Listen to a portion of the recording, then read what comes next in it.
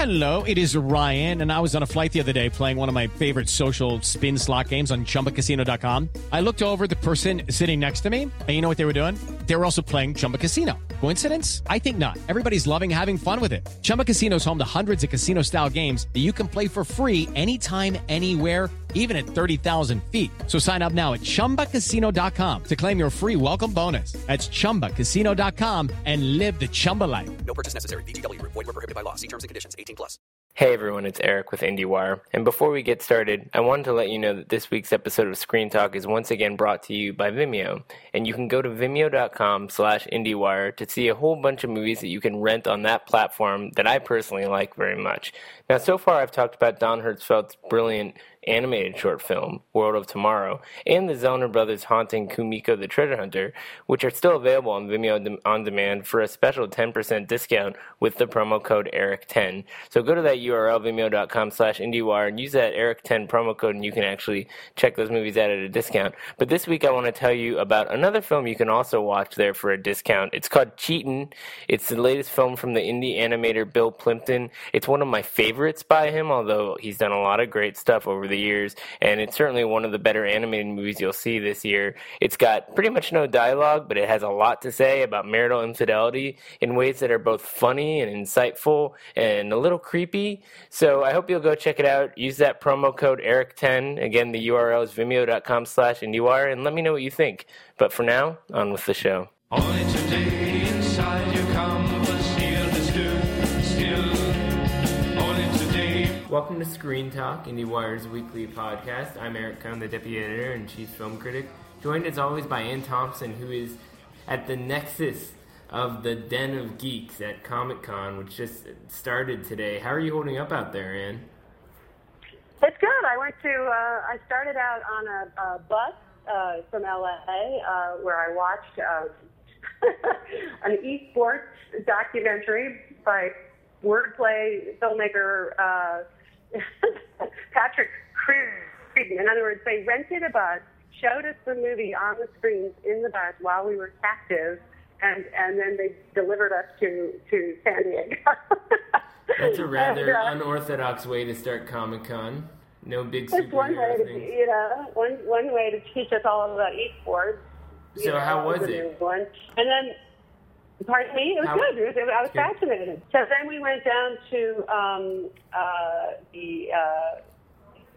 So later on, we went in, we got registered, we buzzed back because it's early, and we went into the exhibition hall, and I just love it. I love seeing all the people and all the the displays of the Batman outfit and the Superman outfit, and Fur Bacca, and the Doctor Who stuff, and Sherlock. So I'm going to go to a Sherlock panel later today. And then today there was a Hipfix party last night up on top of the Hotel Solomir. What's fun about that is that since there's literally nothing else going on, every major movie outlet, all the from Collider and the Village Voice and Entertainment Weekly and Movies.com and Coming Attractions, you have you name it, Collider, Flash Film, everybody was there, and everybody caught up with everyone else. It's sort of like their convention, Comic-Con. All of the movie geeks are here en masse. This is their big event every year. And then today, the first panel was Open Road, where Bill Murray made his first appearance at the con, and he was absolutely charming. He was promoting Rock the Casbah, where he played a CD aging rock promoter who ends up in Afghanistan, with a show. And he was great. He was telling us about shooting in Morocco and being on top of an aging palace, looking at the stars. It was it was interesting. He was very philosophical and very wise and very funny and having a wonderful time interacting with the fans when they asked him questions That's so interesting because, I mean, one of the things about Comic-Con is that you do see these established talents who you wouldn't necessarily assume would have an affinity for that scene, but there's something about the way in which the fandom there is so responsive to these people where they kind of get into the groove, right? He has the skills of a stand-up comedian, Bill Murray, and he's very sharp and witty, as you would expect. And so but he was also sweet. He was very sweet. He's got the gravitas of an older star who knows how to himself at the same time that he knows what his persona is, and at the same time that he's being true to himself. He's not putting anything on. He's beyond that at this point. So he was really funny, but sweet. He wasn't being mean to anyone. He was being quite lovely, actually. I was quite in love with him. And does Rock the Casbah look as lovable as Bill Murray himself? We shall see. We shall see. And then the other panel right after that was the Hunger Games Mockingjay Part 2 with Jennifer Lawrence and Josh Hutcherson and Francis Lawrence and Nina Jacobson and obviously Liam Hemsworth, and they were all in good form. Jennifer does a shtick where she's basically, I'm so bad at this, I'm so bad at this. The boys do a shtick where they're, oh yeah, that was fine, you were smart there, that was good.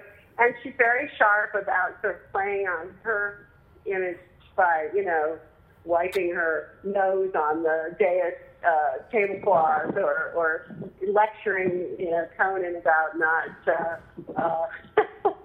she wasn't using a crossbow, she was using a longbow, which is much harder than a crossbow. and she was hilarious and delightful, and of course they were talking about how sad it is that they're ending. It reminded me, of course, of the way that all the Twilight people were doing that too. So they're hyping up the last film in the series, which will undoubtedly be the biggest, hugest box office success of the lot. And they showed some footage, a full trailer, which, she gets into action, and there's a full rebellion, and there's battles and action, and she's no longer sort of hesitating by, worrying about whether she should take charge. She's taking charge.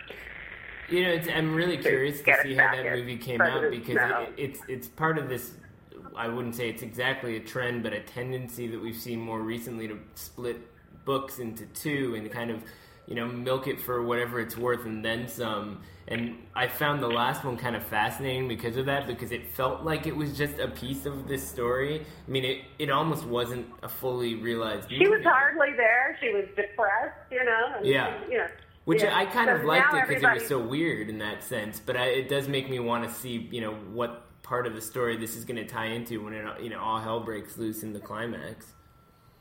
Yeah, this will deliver for the fans. Everybody is obviously, and it's one of those things where you're in the hall and everyone's screaming, whenever Liam Hemsworth or Josh Hutcherson or her. I mean, they're all screaming.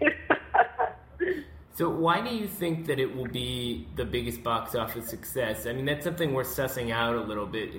Why do these things not level off and just keep making the same amount of money each time out? I mean, is the hype greater for the last movie than it was for the second to last? It's because it's going. Yes, they're going to. This is the last. This is the last one. Well, most of the people who go to these movies have read the books, by the way, right? And this one is the conclusion. Everything comes to an end. Everything is finally resolved, and there's a lot of emotion and a lot, according to the filmmakers, and everything gets closed up. They were talking about that. They were talking about how important it was to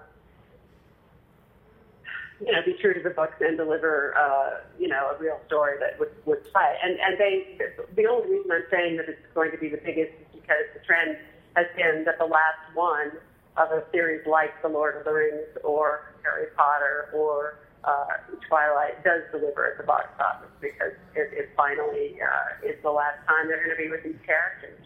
You know, and it's funny because a couple of weeks ago I did a Reddit AMA, and somebody asked what we thought would be the biggest box office success of the year. And I mean, at that point, it seemed like Jurassic Park, but with Hunger Games and the new Star Wars movie coming, I think it's kind of an open field in some sense towards the end of the year. No. It's going to be impossible to beat Jurassic World.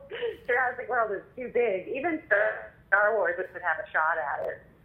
Because it has that same kind of nostalgia factor, and all these people grew up with the Star Wars movies, and it just, there's generations of people who care deeply about these characters, that even if they deliver it on a dime and it's perfect and everything, J.J. Abrams, does as good a job as he did with Star Trek, it will be very difficult to outpace Jurassic World, which has been a success on a scale that you can't really even conceive of. It's so big.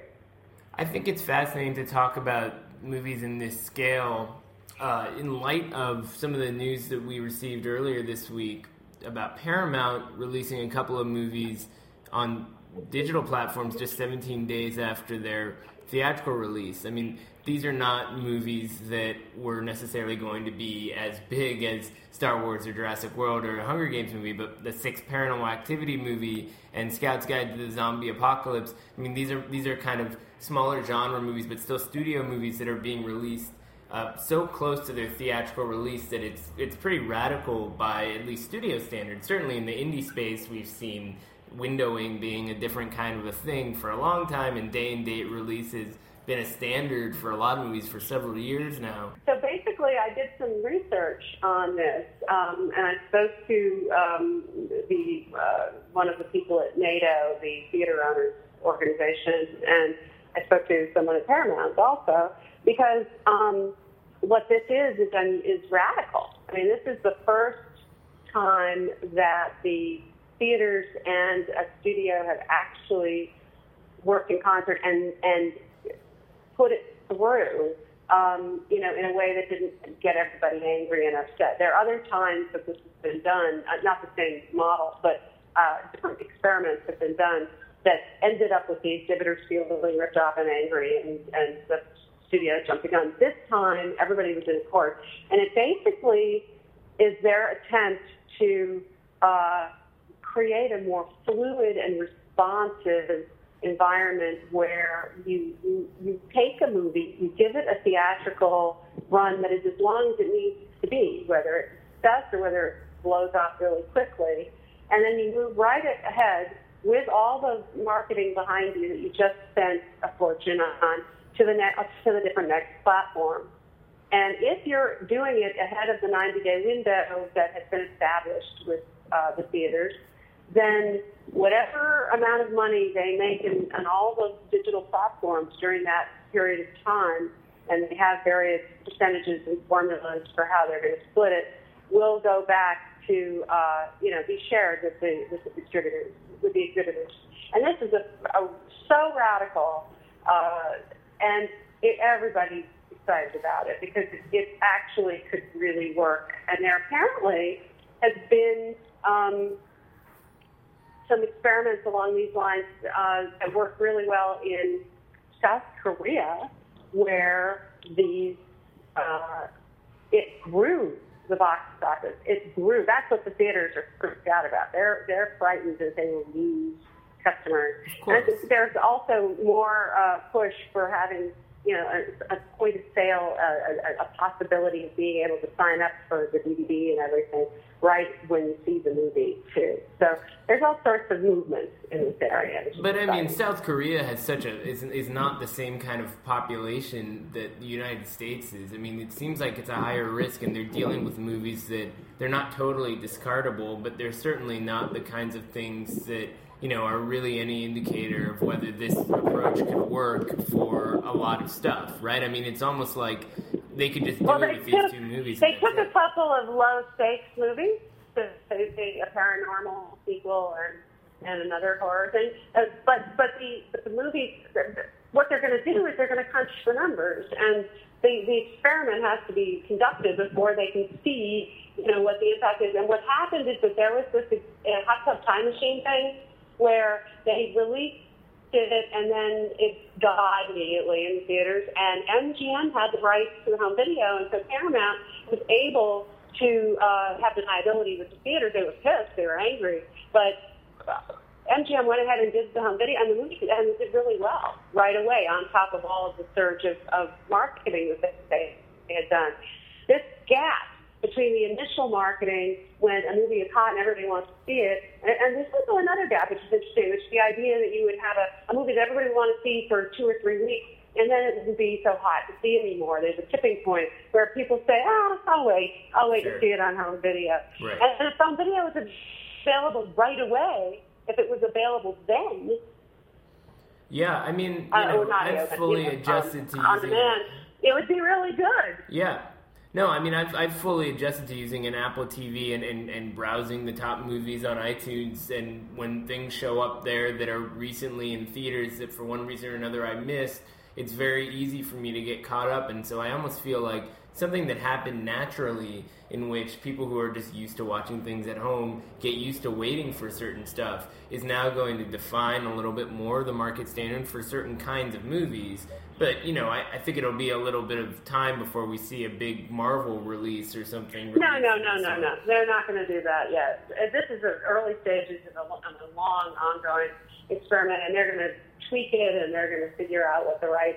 And so I like the idea that you could let the market dictate a bit. You see, the problem is that the studios have a much more flexible, it's in their interest to go to all the different places that they can go to make money on a movie. Why wouldn't they? It's theaters that are their partners that are arguing for, you have to respect our space so that we have only one way to make money. They really have two ways, which is concessions and getting people into the movies. But this is where they can share. And the other question on the theater side is how much will that revenue be?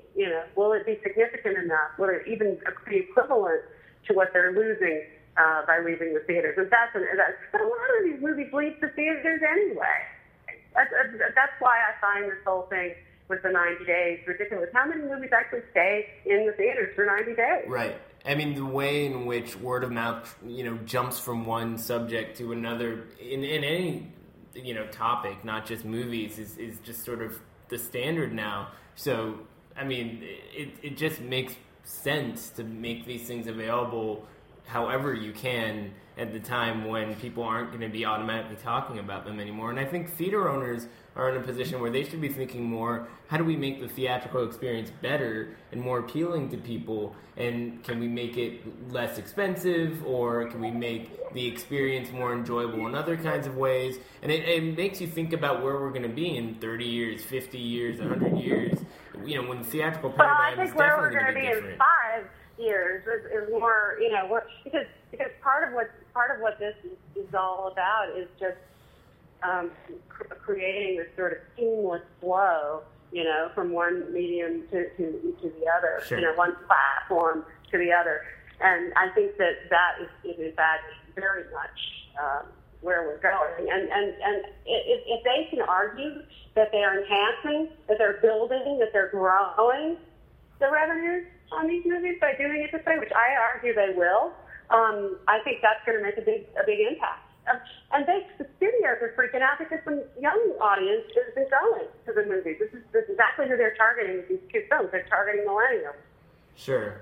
And I also think that it's going to do well for movies that people may, sort of not necessarily be totally convinced about because word of mouth isn't totally out there yet. And I want to use one example that we should talk about anyway, which is Ant-Man, a movie that I think a lot of people were dismissive of. I mean, I saw the trailer for Ant-Man in theaters and people were laughing because it just seemed so inherently silly. And I guess the premise is, once you see it, it's actually really fun and reasonably well directed, although Edgar Wright, who was originally supposed to direct it and has a story credit with Joe Cornish, it seems to be the one who really came up with the right idea here, which is to tell a really fun, playful story that still is at its heart a very traditional kind of genre movie. I mean, it's essentially a crime caper, and it was much more coherent than Avengers 2. I was really satisfied with it. And it's the kind of movie where I think, okay, box office-wise, yeah, maybe it'll do okay, but I think more people are going to discover this movie and enjoy it and talk about it.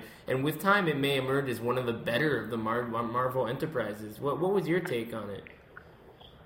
I was so bored by this movie that I fell asleep. Oh, really? I mean, it's really... So you didn't get to all the good parts. familiar. I must have, because it's so familiar. I mean, you have the alienated inventor who leads the company that with his invention in hand, and his evil replacement, played by is going to use it for nefarious purposes, and then this young guy with a chip on his shoulder falls for the guy's daughter is going to use this invention and fall and win the girl. And I just have to say it all seemed so familiar to me, and I'm not the actors were okay, but I wasn't caught up in any of these characters in any way. And I enjoyed best the parts where he became the Ant-Man and was, running around in giant sets and everything, however they were created, CG sets. And that was fun, the idea that he could be little guy. But there wasn't that much of it. No, but I thought that was actually what was so interesting about the movie. And look, I'm not going to make any big arguments for it as some sort of grand masterpiece. The blockbuster movie we're talking about this year is still Mad Max. But that being said, there's something about the smallness of this movie and a certain kind of light charm to it. It almost felt like an Ocean's movie or something to me. It just the idea of Paul Rudd's character being this kind of unwitting hero who's pulled into this kind of bizarre scheme to steal this technology that Michael Douglas's character dreamed up. It's pretty basic in certain ways, but the way that it plays out is pretty entertaining, and I don't think it asks too much, and at the same time, there is more going on there. I mean, he's a divorced guy who's trying to kind of win over his daughter, and there's something kind of almost like Capra-esque about the efforts that he makes to go through this ridiculous experience to win her back. I just felt like it doesn't exactly have soul, but by Hollywood studio standards, it's the closest you're going to get with this sort of fluff, and that to me is a lot more satisfying than so many other things that you see made on much bigger scales. I mean, if you look at Daredevil on Netflix, it's a similar kind of a thing. It's like CSI in the Marvel universe or something, or Law and Order. I mean, it just feels like if you reduce these things to more basic genre elements, they can be more satisfying. At the same time, maybe your expectations were for something that was going to be bigger or more surprising. No, God, no. I had low expectations, and I never was. I think when you have the Avengers, you have a lot of very familiar characters that you're fond of, and I enjoyed all the Avengers movies. I enjoyed all the build up to them. I mean, the Captain America, the Thor, the Iron Man, except for Iron Man 2. I would argue that Iron Man 2 is the worst of them all. I would agree. See Thor 2, and this is my second worst one. With were you awake for? I have to ask this. I like the Marvel ones. Were you awake for the big finale, the where the effects really do come into play? Of course, I'm talking. I'm being. I nodded out a little bit. I didn't literally sleep through the second half of we got to clarify this because the movie's I saw ending the finale, is pretty. Definitely. But I woke up for the finale. The finale it does have a certain psychedelic element. I don't want to totally spoil here. It reminded me a little bit of the ending of The Incredible Shrinking Man, classic film. There's this sort of threat of whether or not he will shrink so tiny that he ceases to exist that kind of continues over the course of the movie, and I thought that was a really interesting kind of existential idea that they play around with a lot. I don't know. I mean, it felt better than other things that I have to contend with that are made on that level. But again, I'm lowering my expectations because a lot of the stuff that I'm seeing and that I'm championing is completely outside of this paradigm. So we're looking at it from two different angles in certain ways, I guess.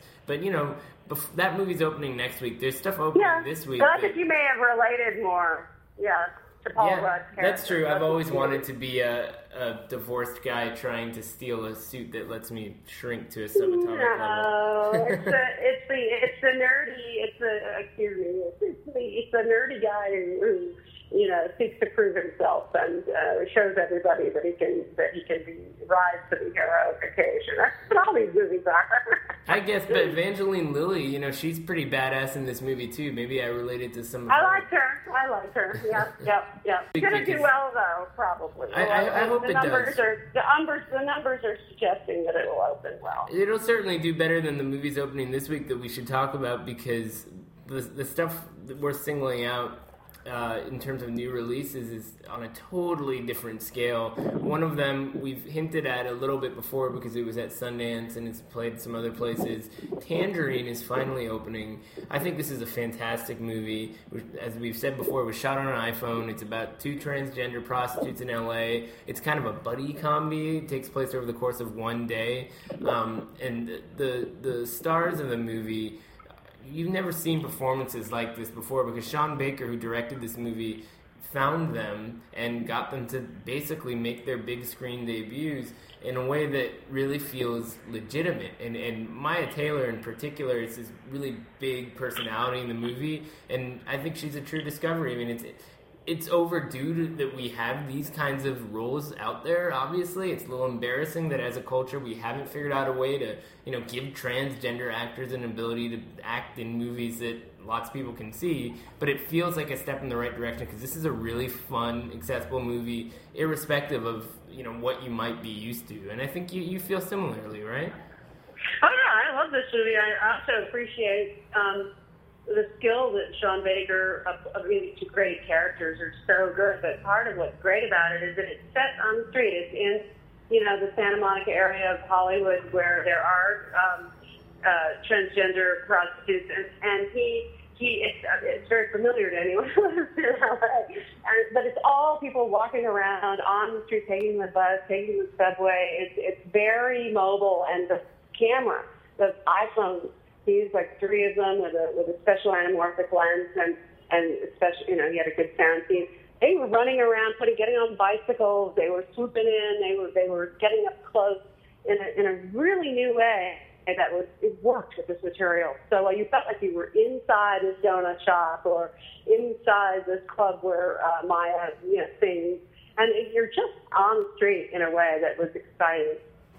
Yeah, and I think it's something that it provides a good excuse for checking out Sean Baker's other films, because he's made a lot of them, and most people probably haven't seen them. His last one, Starlet, was about a porn star in LA, and it was a bigger production somewhat, but it's still kind of off the beaten path. But Takeout is a really great movie about a Chinese delivery man in Chinatown, and then he also did a movie called Prince of Broadway that was about this guy who sells counterfeit purses in Chinatown, played by somebody who actually does that, who suddenly winds up finding out that he's a dad, and it's this sort of budding parent comedy. And I love the idea of taking these characters that we're not used to being seen represented in American cinema and folding them into a format that's accessible to us. And the story surrounding Mia Taylor in particular is one that I think is galvanizing people, and I hope it gets out there a little bit more.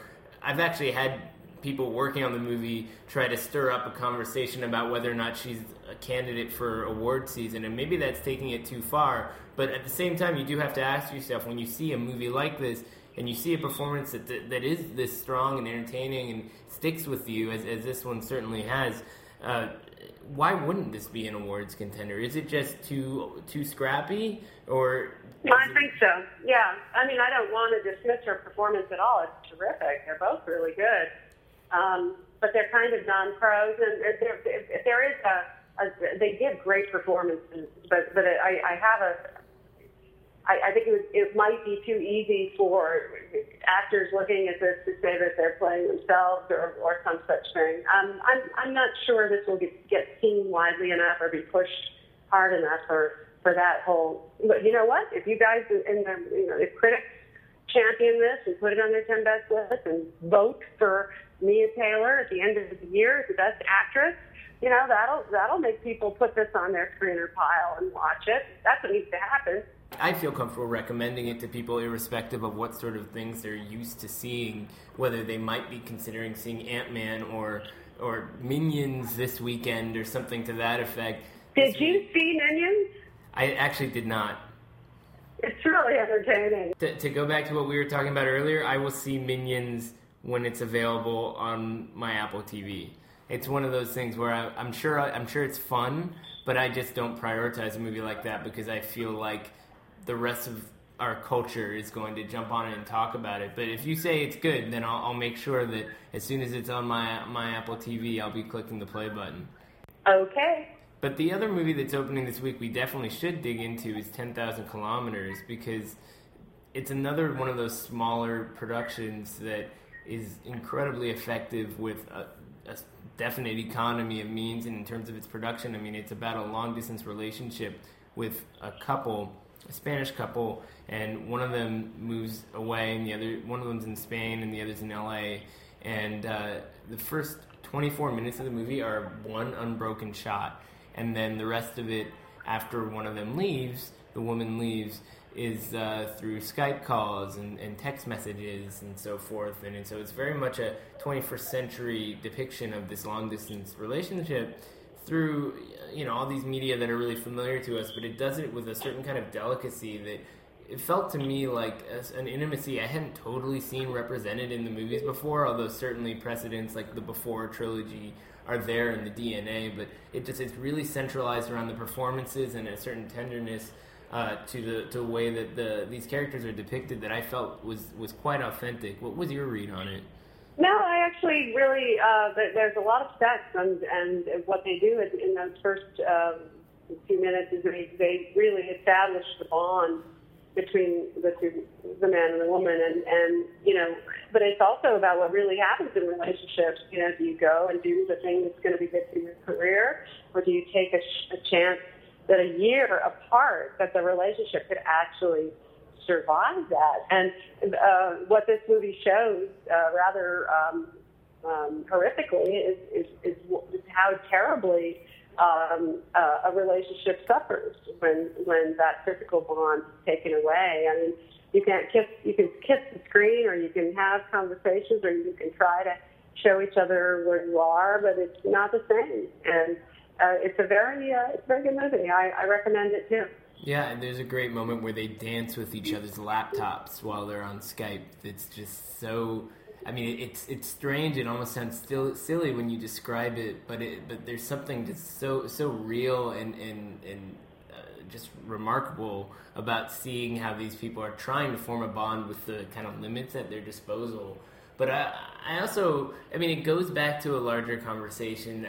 I see a movie like this that works so well, and it resonates emotionally, and there's not much to it in terms of how you tell the story. I mean, certainly cinematically, it's an achievement to make things like Skype calls visually interesting, but I wished that we were seeing movies like this being made on all kinds of levels. I mean, why spend a whole lot of money on a big budget movie when all you need is two actors and a basic premise? What's the holdback here? Why does this have to be a tiny movie that has to fight to get out there and not one of the bigger movies coming out this week? Anybody could watch this movie. One of the things that I find when I talk to people, for example, who are in the Academy, is they'll see a movie that I admire, like, I'm not using Tangerine as a specific example, but it has been, I have recognized over the years that there are many films that I think are, what was the most example? Yeah, The Tribe. That was screened for the Academy, and it did not play well at all for them. And it wasn't just because it was so extremely grim or tough or violent or they were, assaulting women or whatever it was that might have upset them in terms of the content. It was about the way it was made. And so there's a we forgive and accept a certain level of indie scruffiness and even cherish it. in the case of 10,000 Kilometers.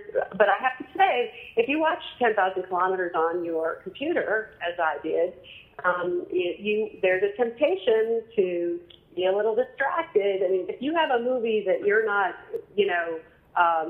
100% focused on in a theater that doesn't have a lot of bells and whistles to keep your attention, it can lose some of its impact. It can be less than compelling. Finally, and foreign films have issues with that too. People have problems with that. So there are all sorts of reasons why a movie like that's going to stay small, and why Broad Green is releasing another, foreign language film that may not do well at the box office. People want a certain amount of production value when they go to the theater. It's just the way it is. I think what this points to is that movies like this require a certain sort of experimentation, and if that experimentation is not there, you're underserving the movies. I hope 10,000 Kilometers gets out there, but it already has been out there in various kinds of ways. A couple of weeks ago, I was actually asked to introduce this movie at a condo in Brooklyn. There was a fancy condo. There's actually a Times piece out there about this. These kind of posh communities where they do programming for the residents, and so they partnered with BAM, and BAM chose the movie and asked me to introduce it. And I basically told people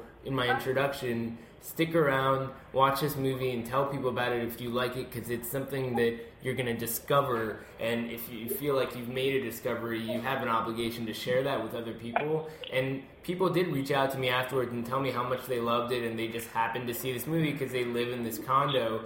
And I don't know, I mean, going back to the conversation we're having about just where the theatrical marketplace is going and so forth, that there's something that felt appropriate to me about movies that are made in ways that aren't the easiest to get, a broad kind of acclaim and attention, being placed into different kinds of environments and experimenting with how you get them out there, and taking advantage of the fact that people want the media to come to them. They don't want to go out and find these things, and you can sort of smuggle stuff into that equation. So I think there's a lot of opportunities to take advantage of the changes that are taking place right now, whether you're Paramount or you're Broad Green Pictures. No question about it. It's an exciting time.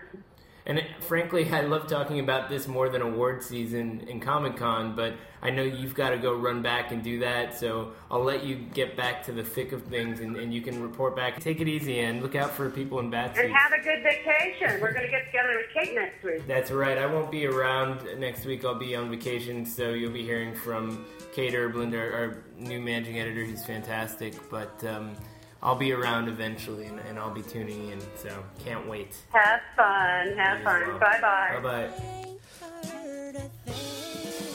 Hey everybody, it's Eric again. Just a quick reminder that you can go to vimeo.com/IndieWire and watch a whole bunch of movies that I personally like very much. And if you use the promo code ERIC10, you can watch a great animated movie called Cheatin', you can watch the brilliant short film World of Tomorrow, and you can watch a movie called Kumiko the Treasure Hunter, which defies description, although if you've seen Fargo, that might help. And you can get a discount. So go check those movies out and let me know what you think. Till next time. The famous man, everybody who knew said, there goes Dixon's girl again. Even the walls will lean closer when she plays the piano real slow. Haven't met so many women in this business that I really like that. But you could hold a little liquor, you could hold the conversation, you could hold your own mic, and even that night I learned. I'm Victoria Cash. Thanks for calling the Lucky Land Hotline. If you feel like you do the same thing every day, press 1. If you're ready to have some serious fun for the chance to redeem some serious prizes, press 2. We heard you loud and clear. So go to LuckyLandSlots.com right now and play over 100 social casino-style games for free. Get lucky today at LuckyLandSlots.com. Available to players in the U.S., excluding Washington and Michigan. No purchase necessary. VGW Group. Void where prohibited by law. 18+. Terms and conditions apply.